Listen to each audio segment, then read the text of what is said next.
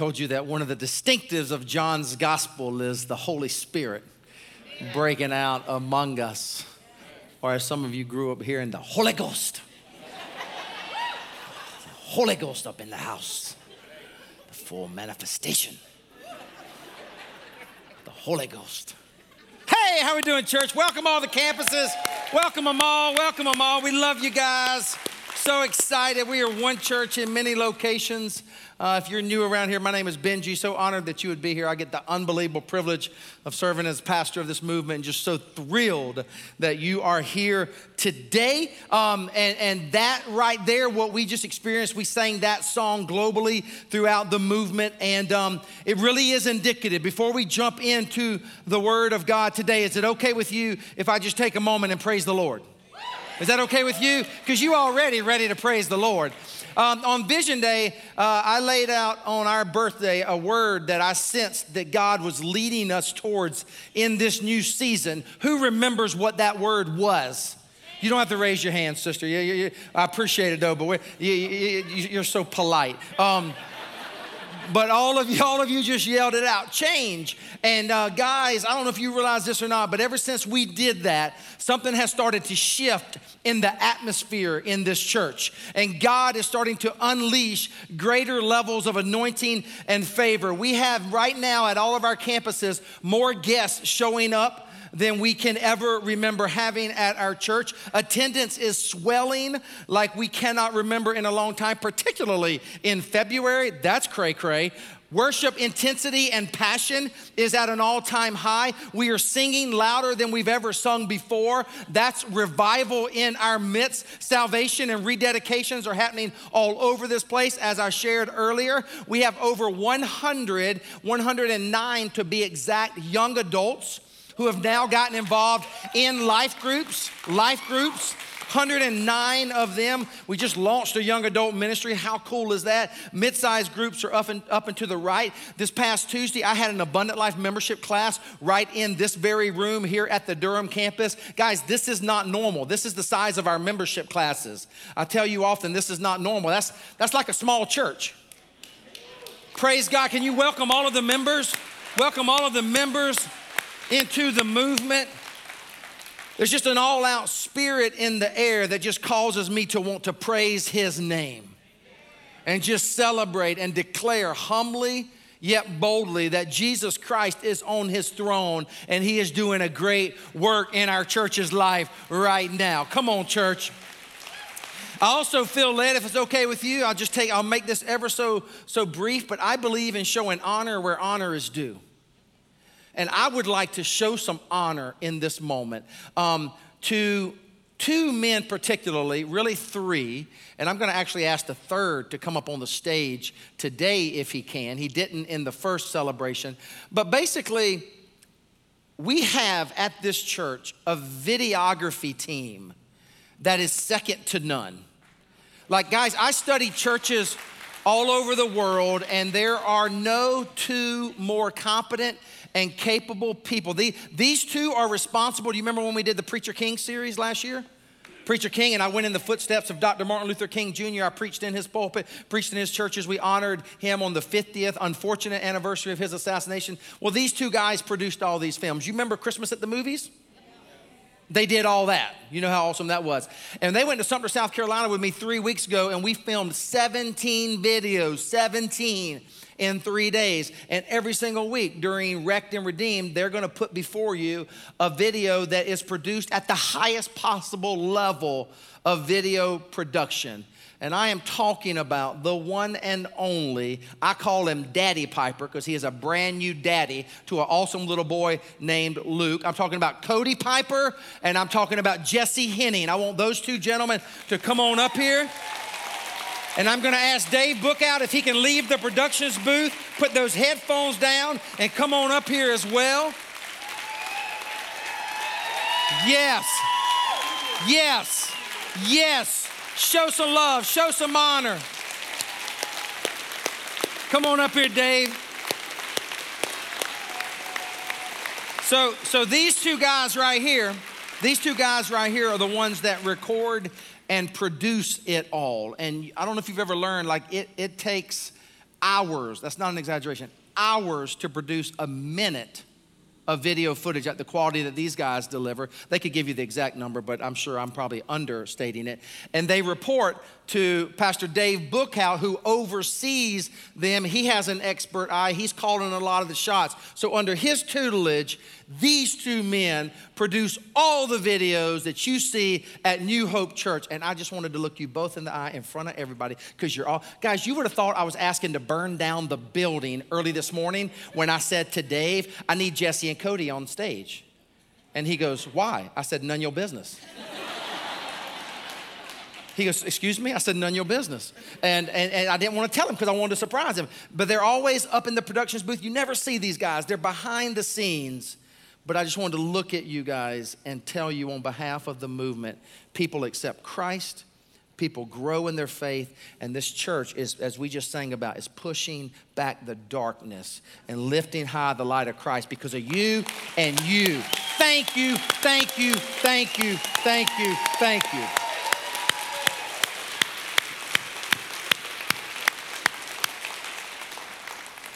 Praise God. I have good news and I have bad news. What you want first? Bad news. The bad news is the publisher cannot print enough books fast enough for the way you're eating them up. Do you want good news now? The good news is we had no idea, but we found an extra box this morning in the resource center. We thought we were all out. So you came to the right service. We found them right before you came. So books will be in the resource center if you want to grab one afterwards. Let me give you some more good news while I'm at it. We have a man by the name of Officer Lee. He goes to this church.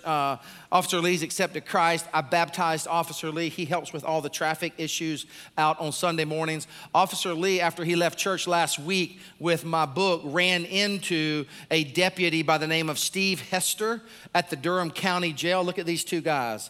Officer Lee is the first one. Deputy Hester is the second one.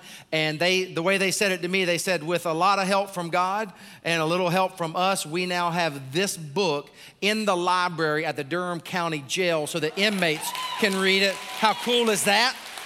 How cool is that? And then I got this as well, Durham Recovery Response Center. It's a 24-hour a day where you can walk in for drug addiction or any kinds of addictions in Durham.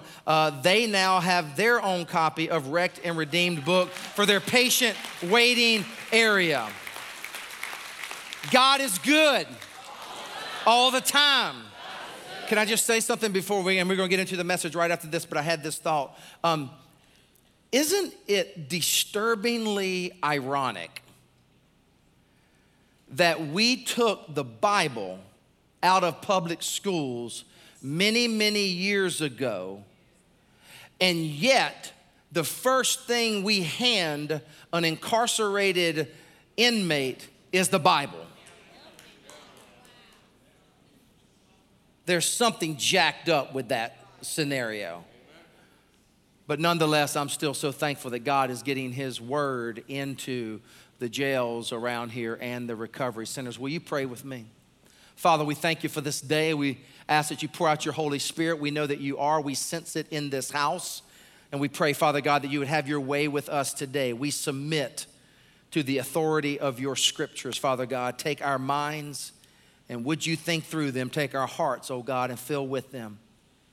Take my lips, Lord Jesus, and speak through them today. For if you do not speak, then absolutely nothing of any significance will have been spoken. We pray this in Jesus' name. Amen. Open up your Bibles to the Gospel of John, chapter 1. I promise you that I'm going to be dropping nuggets every single week into your spirit. And I promise not to make it too painful. I'm not going to turn this church into a seminary class, but I do want you to become a John scholar. Can you work that into your vision that when this series is over, you can actually be a scholar on the book of John. I believe that to be the case. I'm praying that for you. So each week I'm going to be talking about some background stuff. I'm going to be talking about some context. I'm going to be talking about some deeper understandings of the Gospel of John. And I started doing that last week. How many of you remember I told you there is a huge difference between the Synoptic Gospels and the Gospel of John? The Synoptic Gospels make up which Gospels? Matthew, Mark, Luke. You're a brilliant church. Matthew, Mark, Luke. They are very, very different than the Gospel of John. Okay? Do you remember when I told you the Gospel of John was written thereabout? Yes. Anywhere between 75 and 90 AD. The reason we know that is it is clear that the destruction of the Jerusalem temple, which took place historically, we know in the year 70 AD, John's gospel is written after that. We know that. I also shared with you last week that the synoptic gospels, Matthew, Mark, and Luke, come and they are presenting a far more detail-oriented narrative of the birth and the life and the death and the resurrection of Jesus Christ. John, while he also focuses on details, John has another agenda. And John's agenda, get ready, it's a test. I'm getting ready to ask you. John's agenda is to help us as a church develop and formulate and understand a robust and faithful what? I think I heard it. Theology, yes, a theology. John is wanting to make sure we think right about God. Last week we made it through verse 13 of John chapter 1. Bring your Bibles every week. We're going to stay in the Gospel of John for 8 weeks, and we're going to pick right back up today in John chapter 1, verse 14. If you love the word of the Lord, let me hear you say, praise the Lord. Praise the Lord. You're awesome. Let's read it out loud. Ready? Go. The Word became flesh and made his dwelling among us. We have seen his, we've seen his what? Glory. The what? Now, if you're a keen reader and you read glory twice in one sentence, you should say, that must be important. Underline that, circle it, highlight it, whatever you do. We have seen his glory, the glory of the one and only Son, who came from the Father full of what? Full of grace and truth. This one verse is the most classic verse in the New Testament in understanding the doctrine of the incarnation. And the incarnation, which I'm sure you know, is all about Christmas. Christmas is all about Emmanuel. Emmanuel is incarnation. Emmanuel, you've heard about it since you were a little kid. You've sung about it that long. Emmanuel means what? God with us.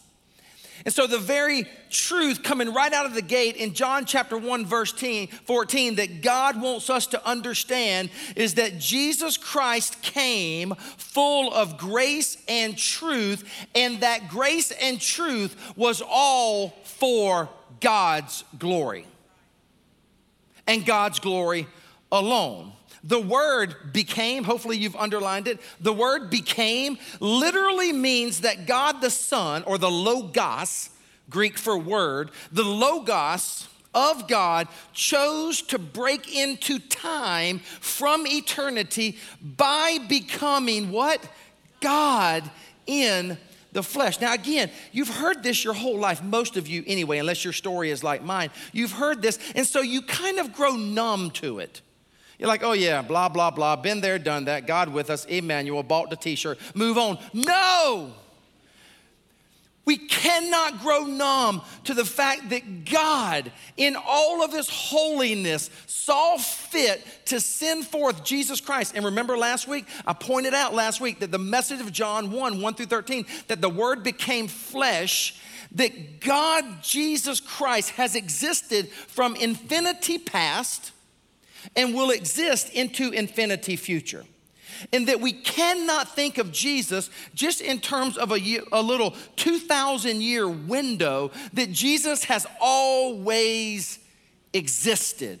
And that word became, that word is a word, sarx in the Greek, it's S-A-R-X, and it's a strong, stick with me here for a moment, almost crude word that stresses the reality that a holy, divine, supernatural, eternal God left all of that and took on, again, some crude, fleshy words. He took on flesh. It's all about the Creator willingly becoming creation for creation's sake. It says, he came among us. Your translation probably says, he dwelt among us. Dwelling. That word, stick with me, is eskenosin. Eskenosin is a word that is closely tied to, those of you who've read the Old Testament before, closely tied to the tabernacle of God or the tent of God. And you'll see some different scripture references there, Exodus 27, Leviticus 1, Numbers 1. In the Old Testament, the primary environment in which God's presence dwelt, the primary place in which the presence of God was palpable. The people would go to the tabernacle to experience the presence of God. John says, by the way, one has come far greater than any of the Old Testament prophets, and one has come that has the full presence of God dwelling in our midst, just as God dwelt in the tabernacle in the Old Testament. And this is why Eugene Peterson, in the Message translation. Now, y'all know that I'm an NIV person, New International Version. People ask me all the time, which Bible do you recommend? NIV, New International Version. It's one of the most reputable, solid biblical interpretations. But I do like a good paraphrase every now and then. And there was no better paraphrase than Eugene Peterson's book, The Message.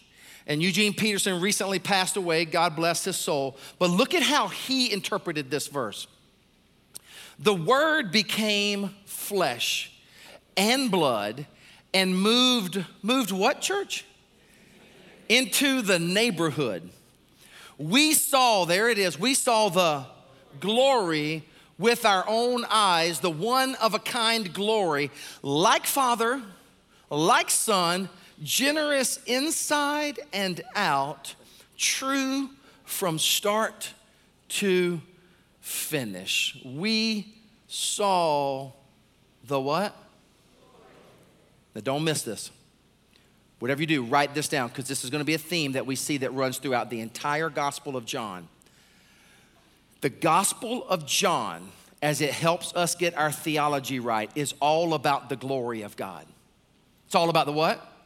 The glory of God.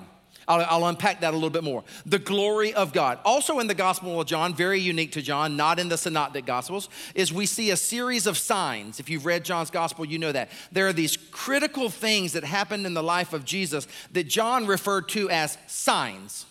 S-I-G-N-S, signs. And in John's Gospel, the signs always point to the glory of God.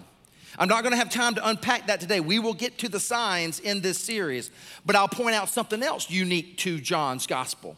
Unique to John is this whole language that Jesus used that he grabbed from the Old Testament. It's the I am sayings. I am, right? And the I am sayings in John's gospel, there are 7 of them. 7. I don't have them on the screen, but I want you to get them, jot them down if you want. Jesus said in John's gospel, I am the bread of life. I am the bread of life. He who comes to me shall not go hungry. John 6:35. Here's another one. You recognize this one? Jesus said, I am the light of the world.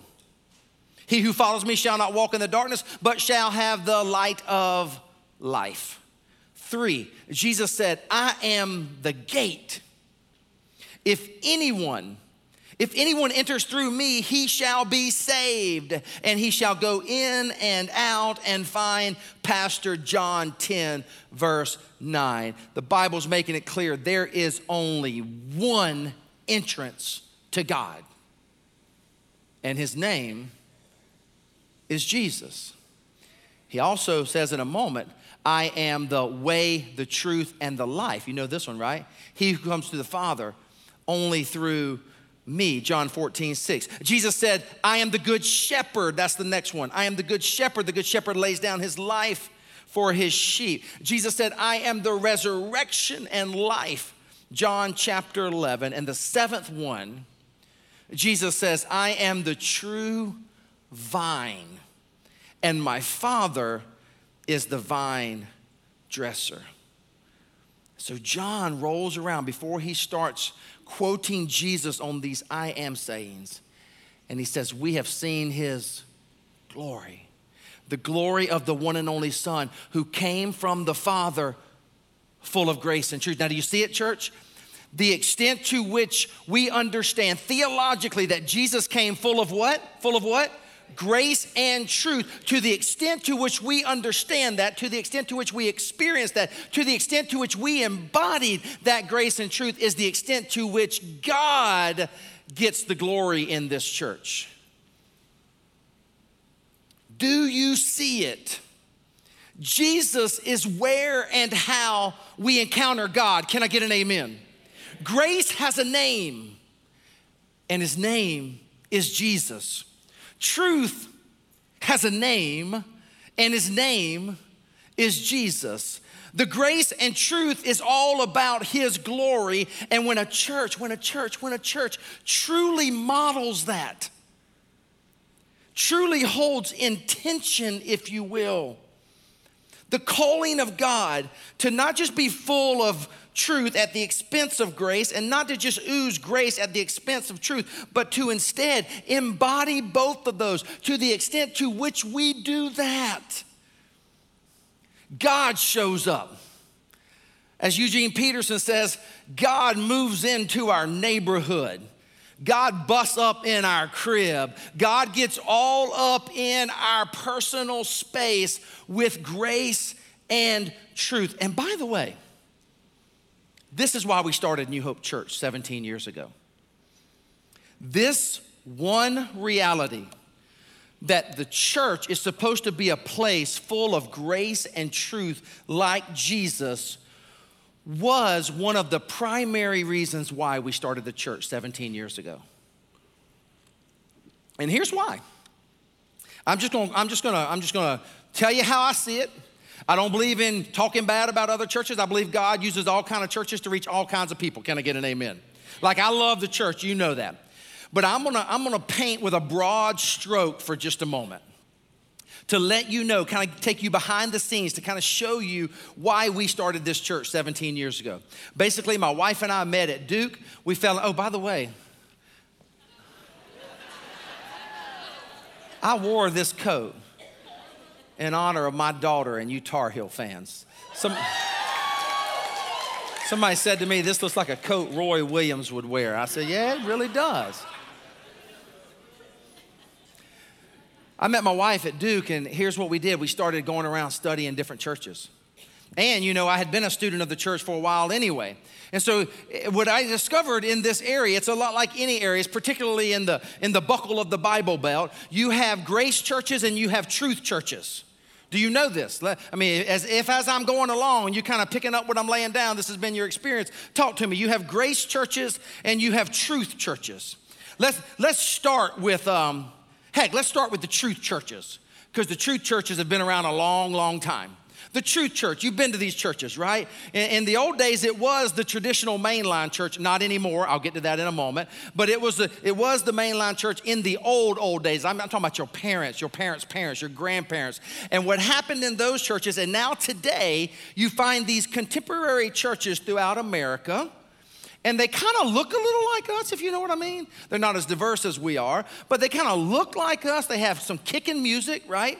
They have new buildings, but they're Bible churches. They're Bible churches. And so what happens in those churches, and you guys don't get too far ahead of me. You know I love the Bible. Can I get an amen? I'm all about the word, but just stick with me here for a moment as I paint with a broad stroke. The pastor comes in, and he's usually in a suit, right? And everybody else is dressed up in their finest clothes. You got to wear your Sunday best to the house of the Lord. No holy jeans in the house of the Lord. And the pastor gets up, and he typically mounts the pulpit. Not the pulpit, but the pulpit. And he says to the people, hey, today's scripture is blank. And in that very moment, everybody's head goes boom. And they drop into their Bible, and they all have their leather-bound Bibles. And they all have their name embossed right here on the front, bottom, right-hand side. Ooh, and there's study Bibles, and there's maps, and there's concordances, and all of that stuff. And the pastor then stands up for the next hour or so, and he preaches an expositional sermon. Has to be an expositional sermon, verse by verse, by verse, by verse. And when he says something really good, all the people have their pens in their hand and their highlighters, and they go, ooh, ah. And for an hour, they sit there and they lean into the truth and praise God that the Bible is an important part of their worship service. Can I get an amen? But here's the problem. If I had my board up here that I sometimes draw on, if I were to draw out the people in those churches, I would draw a stick figure with a big giant head. Because truth churches are all about the oohs and the ahs and thank you. And they live in this book. The problem is they never do anything with their faith. They leave church and they close their Bible until they come back the next Sunday for more truth.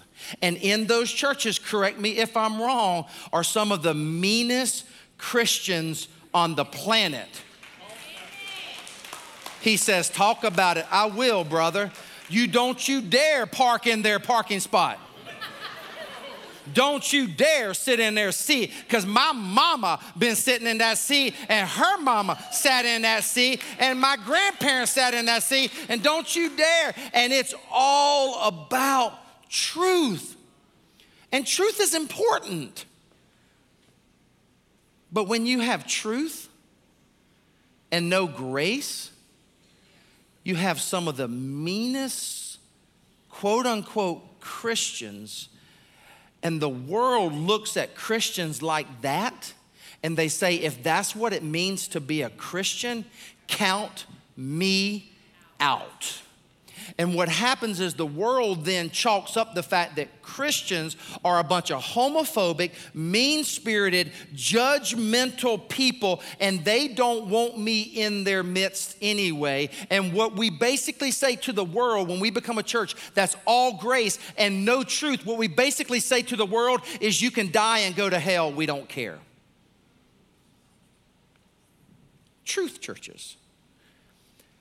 The other extreme are grace churches. Grace churches. And oh my Lord, they're everywhere today. The grace churches, particularly today, are mainline churches. They're mainline denominational churches.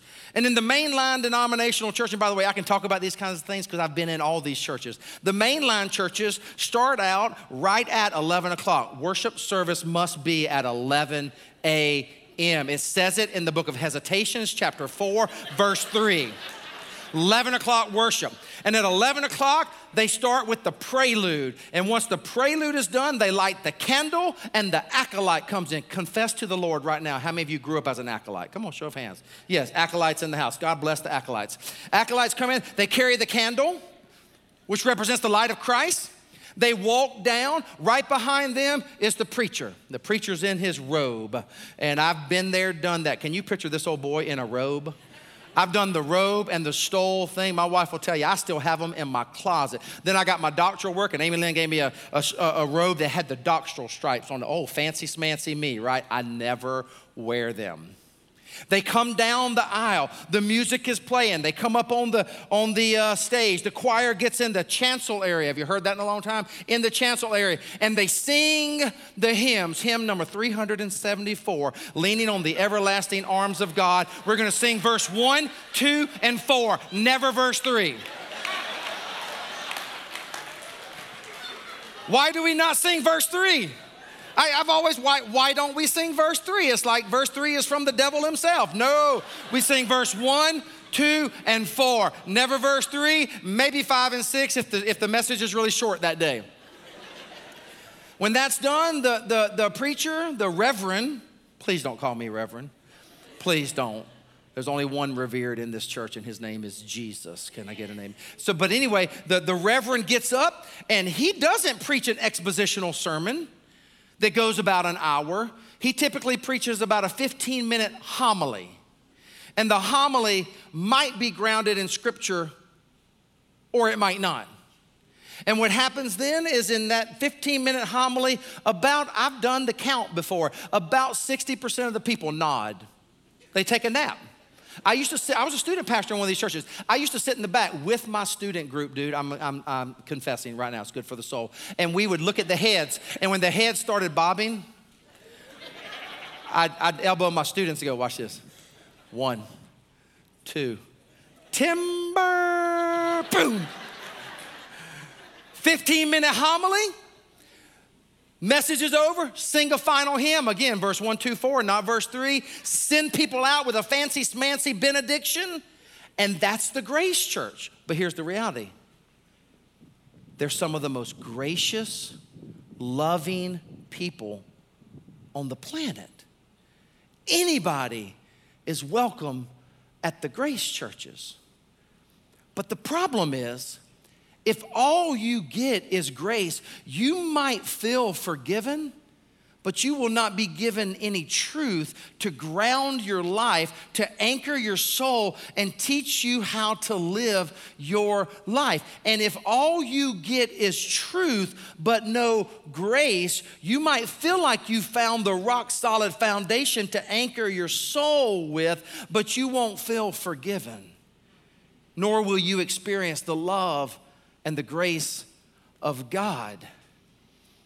Truth, listen, parents, oh my Lord. Side note, parents, pay close attention. Truth without grace leads to judgment, discouragement, and rebellion. If you are a parent and all you do is give your children truth, you beat them over the head with truth, but you don't give them any grace and love, you will have a rebel on your hand. You can take it from me. That's all I grew up on was black and white truth. I never knew of the grace of God. In the same way, in Christianity, truth without grace, it just leads to a mean church of judgmentalism, a mean church that kind of scours at the world, right? And it results in rebellion because the Bible says it is your kindness, oh God, that leads us to repentance. Now watch this. Grace without truth leads to undisciplined license and lukewarm religion. You can be all about the grace. Do it if it feels good, do it. That's what our culture is built on today, by the way. In the older generations, you know this. Some of you left the church because all you got was truth. The old timers, they'd tell you about the truth, wouldn't they? They'd beat you over the head with the truth, wouldn't they? Right? But in this day and age, we've swung the pendulum all the way to the other side where our culture is all about grace. And they're all about grace so long as you don't offend someone. But the moment you offend someone, even grace gets thrown out of the door because it's not politically correct to come anywhere near truth at the expense of offending someone. And you end up with just licensed, undisciplined, lukewarm religion. And some of you have been in church long enough to, when I say that, you're like, ooh, that sounds familiar. Same author who wrote John wrote the book of Revelation. These are the words of the Amen, the faithful and true witness, the ruler of God's creation. I know your what? Deeds, that you are neither cold nor hot. I wish you were either one or the other. So because you are what? Because you are lukewarm, neither hot nor cold, I am about to spit you out of my mouth. The language there, if you study it, is that a lukewarm religious churchgoer is disgusting to the heart of God. That God would be like, I'd rather spit you out of my mouth than for you to be lukewarm. I'd rather spit you out of my mouth, using the language from Vision Day, remember? I'd rather spew you out of my mouth if you're gonna be a fan of mine. I'm not looking for fans. God's looking for followers. There's a huge difference. So this whole idea of Jesus being full of grace and truth is paramount in the life of the church. I praise God that Chaplain Ray Jones, when he gave me this old leather-bound Bible with the red letters indicating the words of Jesus, I praise God that he sent me to the Gospel of John. And then he started to unpack for me this tension between grace and truth. And it's not an either or, but it's a both and. This notion that truth must be valued and presented in a gracious way. So follow me here for a moment. Put on your thinking caps. It's not just an either or, and Lord knows we've seen either or in churches in America. You got the grace churches and the truth churches. We just talked about that. But what we also then believe that okay, if we're not going to be either or, then here's what I'm going to do. I'm going to be a Christian who is full of grace, and I'm going to be a Christian who is full of truth. But I'm only going to exude truth in this situation because this person needs truth, and I'm going to exude grace in this situation because this person needs grace. And what I'm saying to you today is that even in and of itself is not right. These two are not diametrically opposed to one another. The truth is grace and truth go hand in hand. Truth must be valued and presented in a gracious way.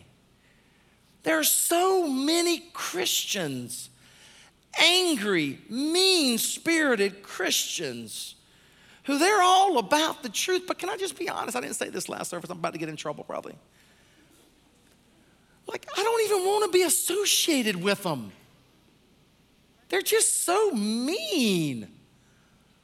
Looks like you daggum ate a sour onion sandwich for breakfast, man. You're an angry elf, right? What is your problem, dude?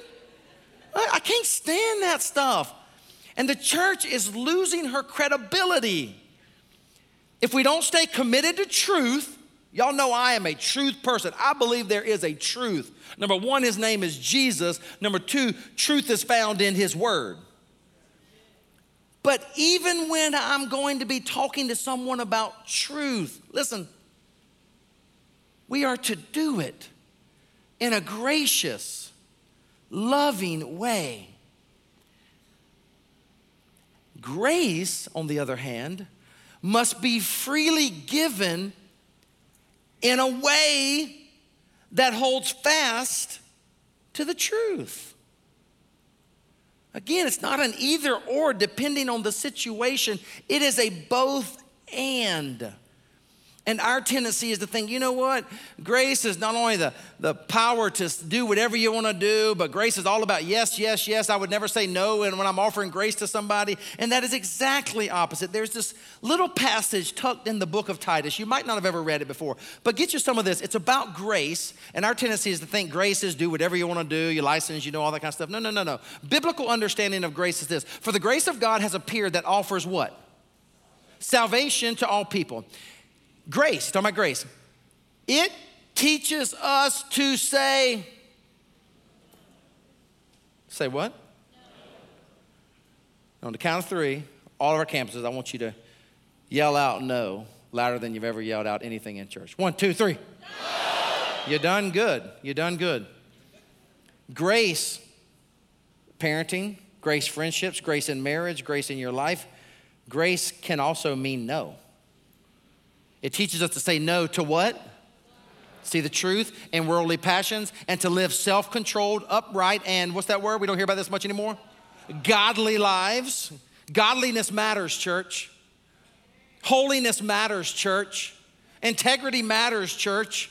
Truth matters. In this present age, while we wait for the blessed hope, right?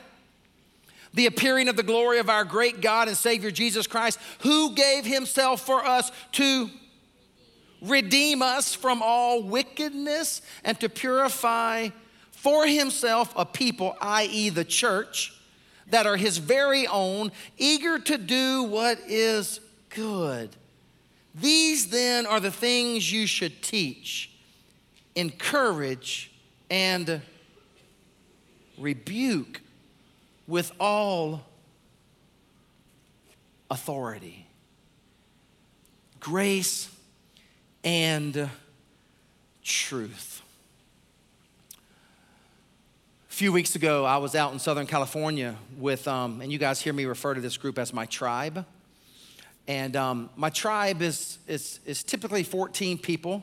We just recently added 2. We're very careful. We just don't add anybody. So it's a group now of 16 people. And we meet twice a year. Once a year, it's just the 14 of us, like I said, now 16, and we just end up in one of our towns, and we get a hotel room, and we don't go to big conferences much anymore unless some of them are speaking or whatever, but we then get a little meeting room at the hotel, and we spend 3 days together from about 8 o'clock in the morning till 5 o'clock at night, and we're reading scripture together, we're praying together, we're talking about what's working, we're challenging one another, we're asking one another hard questions, and then about 5 or 6 o'clock, we wrap up, we join our spouses, the spouses have been together all day, and then we go out that night, and then we do the thing the next day, and the next day, and then we all fly back home. That's what we do once a year. Once a year, we get together, and we don't do that. We meet for one day, but then we host a conference for pastors who are leading churches over 1,000. And by the way, churches over 1,000 only make up 0.005% of the churches in America. So we host this conference for churches over 1,000. So 2 weeks ago, we were up to do that. And so we're in Los Angeles, Southern California, and we're hosting this conference. The 14 of us are putting on this conference for 125 pastors who are leading churches over 1,000.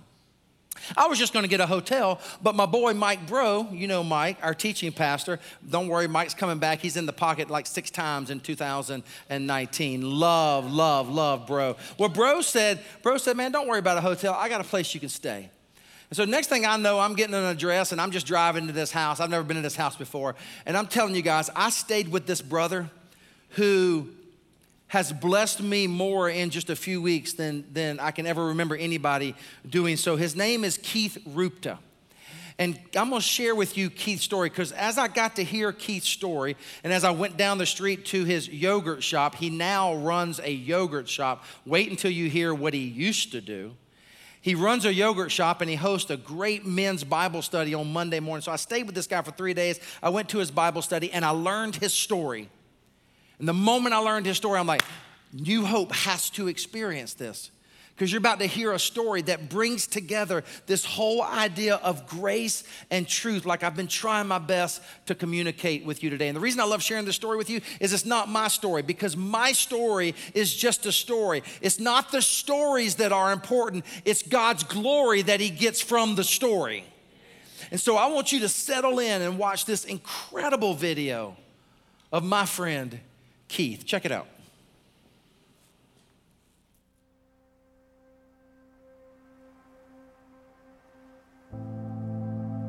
I ran from God, and I squandered wealth, and I lived lavishly for many years without thought of God.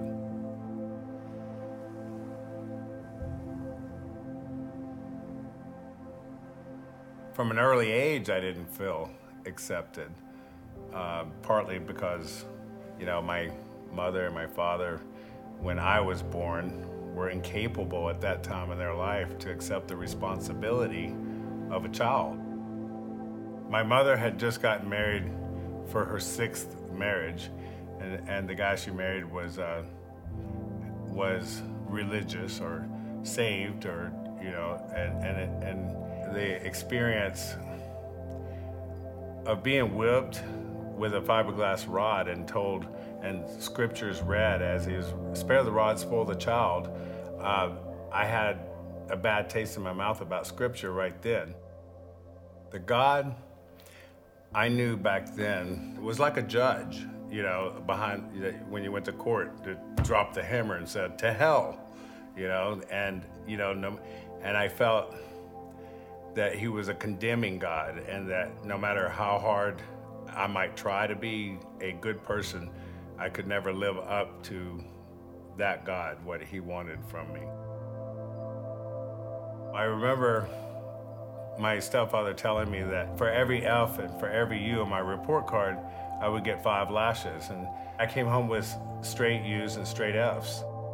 And I went to school the next day, and I was bleeding and cut, and I found this as my opportunity to get out of this house. And I made my way to the principal office, and they made me strip my clothes and take pictures, called Department of Children's Services, and removed me from the home. When I was 16 years old, I saw my aunt and my uncle, and they told me, your mother had an aneurysm and she's in a coma. I had been estranged from my mother after leaving the family at that last whipping, and it had been a couple years and we hadn't really spoke. I went to the hospital. I remember the nurse telling me, sometimes they can hear what you are saying, and I took this opportunity to grab her hand, and it was just me and her. And it was probably the first time in my life that I told my mother, I said, I love you. And she died while I was holding her hand. The pain from what I experienced right then, maybe it was because I had finally told her I loved her, or it was her death, or feeling once more alone. I covered my emotions and my feelings more with alcohol and drugs than ever before. It would be the start of my downward spiral. And I kind of ran with my half brother. We would go into the projects and rob people for drugs and come out of the project with bullet holes in our car. We would break into houses. To drink and to do drugs, you need money, and we didn't have a job. Our job was using. Our job was drinking. And to be able to afford our addiction, we had to come up with creative ideas of how to gain more and use more. When I was 22 years old, I went into a bar looking to sell drugs, and I saw a man standing at the bar. I remember he pulled a wad of $100 bills out of his pocket, and I said, that guy probably needs drugs. And I went over and said, hey, do you want to buy some drugs? And he's like, no, I don't want any drugs. And I go, well, then buy me a drink. And he goes, well, get a job. And I said, well, I'm trying to find a job. And he said, well, I have a store. You can come build some shelves for me in the morning, and gave me the address and bought me a drink and thought he'd never see me again. I didn't know where he told me to come to work was an adult bookstore. And I was waiting there for him when he pulled up to build shelves. I stayed with him for 10 years. I went from building those shelves to shipping to selling to eventually leaving him and starting my own company and becoming Southern California's largest adult distributor. There were only 2 large distributors in the world, and there was me on the West Coast and another guy on the East Coast. I would never use the word pornography because it was too harsh of a word for myself. I didn't want to accept the fact that I was in pornography, so I softened it up with words like adult video distributor. I finally came to a point in my life that nothing was working anymore. I couldn't fix on buying things to cover up those feelings that go way back from when my mother died, or those feelings of feeling alone or feeling like an outsider. I can't say I was running to anything because I was running from my past, not realizing that I was running to nowhere. I was in a hurry to get to nowhere. I didn't know that God was starting to intervene in my life, and he had a perfect plan for changing my life.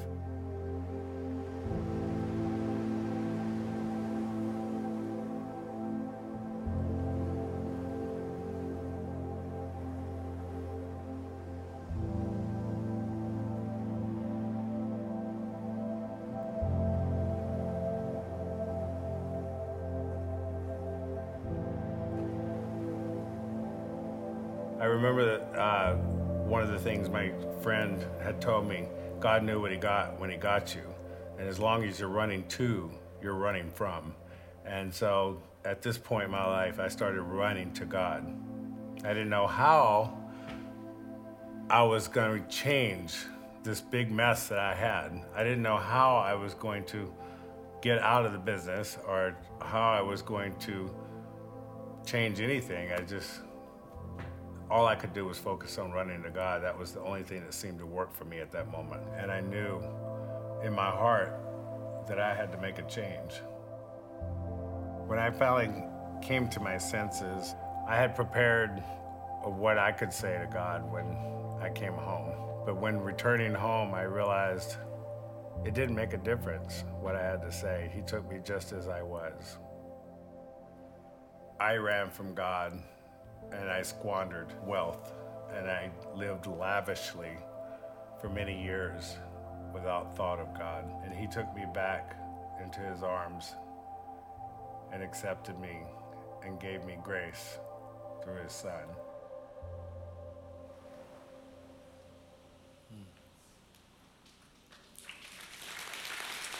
Yeah.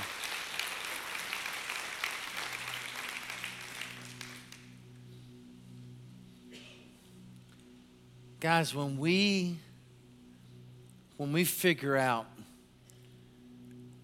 how to hold fast to truth while never, ever giving up on grace, the power of God falls on a church and lives are changed. Here was a guy who was one of two of the largest distributors of pornography in America. Had a head-on collision with Jesus, left a multi-million-dollar income to open up a yogurt shop. A little different, wouldn't you say?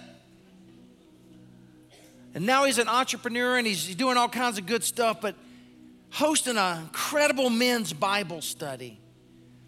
And is active in a great church over there called Mission Church. Two really, really quick points of application, because shame on me if I wouldn't give you some application here. I'm gonna go bump through them really quick. Number one, remain mindful of God's grace in your life so that you will dispense grace upon grace. That's the phrase of John. Grace upon grace to those you know and encounter along the way. In other words, you need to really just try your best to remain mindful of the fact that if it were not for the grace of God, where would you be? Like, I know where I would be. Probably 6 feet under. And I don't know about you, but I never want to forget what it was like to be lost. Just stay mindful of the fact that God's grace saved a wretch like you. And I don't care how good your story is. Like, I don't care how much money you put in the offering. I don't care if you got a little perfect attendance lapel for Sunday school when you were a kid. Like, you know, against the holiness of God, that's like filth and rags. But for the grace of God, where would we be? And if you learn to live in that ever-present awareness that God's grace has saved you, you'll tend to dispense grace upon grace to other people. Number two, become a student of God's word so that truth is the foundation for how you live and how you teach and guide others along the way. Become a student of this word and be committed to the truth of God in this word. And then join me and live out this beautiful dance, if you will. This beautiful dance between grace and truth. And when a church truly gets this right, when a church is made up of individuals and together we become a movement of grace and truth. Remember what I told you John's gospel is about? It's about the glory. When a church really figures this out and we move and live and we have our being in this delicate dance between grace and truth, that's when God's glory falls on a people. And you can't keep people away.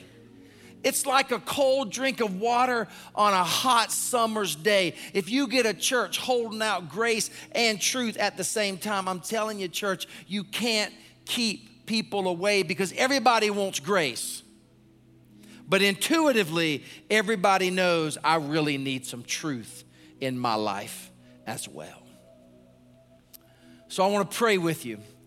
And then we're going to respond with a song titled, Yes, I Will. And the song is about a lot of different things, but I'm praying it'll be a commitment from you and a commitment from me. Yes, I will. I will be a Christian that learns to dance between grace and truth. Father, we love you today. I thank you for these beautiful people who come ready to lean in and engage and learn. Father, I pray that as we get ready to stand in just a moment, that as we sing this song, Father God, it will be more than just words on a screen. But oh God, we will declare, yes, I will. As hard as it might be, as hard as it might sound, I'm gonna learn to embody both. And if you're here today and you have this tendency to be all about the grace, forget the truth, I'm praying you'll say, yes, I will, God. I'm going to be a student of your word, and I'm going to hold fast to the truth. Conversely, so if you're a person all about the truth, you were raised on truth, it helps you get through life. It simplifies things. It's black and white, and it's all about the truth. The reality is life is not that neat and tidy, and you need to embrace grace. So, Father, as we sing that together today, yes, I will, may we commit to John 1:14. And if you're here today and you don't know Christ, and as I've been talking, you desire a relationship with Jesus, you desire to experience this grace and truth in and through Jesus, just make a simple prayer. Say, Lord Jesus, I need you today. I need that. I need lots of grace. I've blown it. But oh God, I need some truth to help me navigate the challenges and the turmoil of life. If that's you and you desire to have a relationship with Jesus Christ today, won't you just say a simple prayer that says, Lord Jesus, I need you in my life today. Come into my life with your grace and your truth. I'm a little wrecked, oh God, but I need you to redeem me. Just like you did Keith, I need you to redeem me, redeem my soul. Forgive me of my sins and help me follow you all the days of my life. I pray this in Jesus' name. Amen.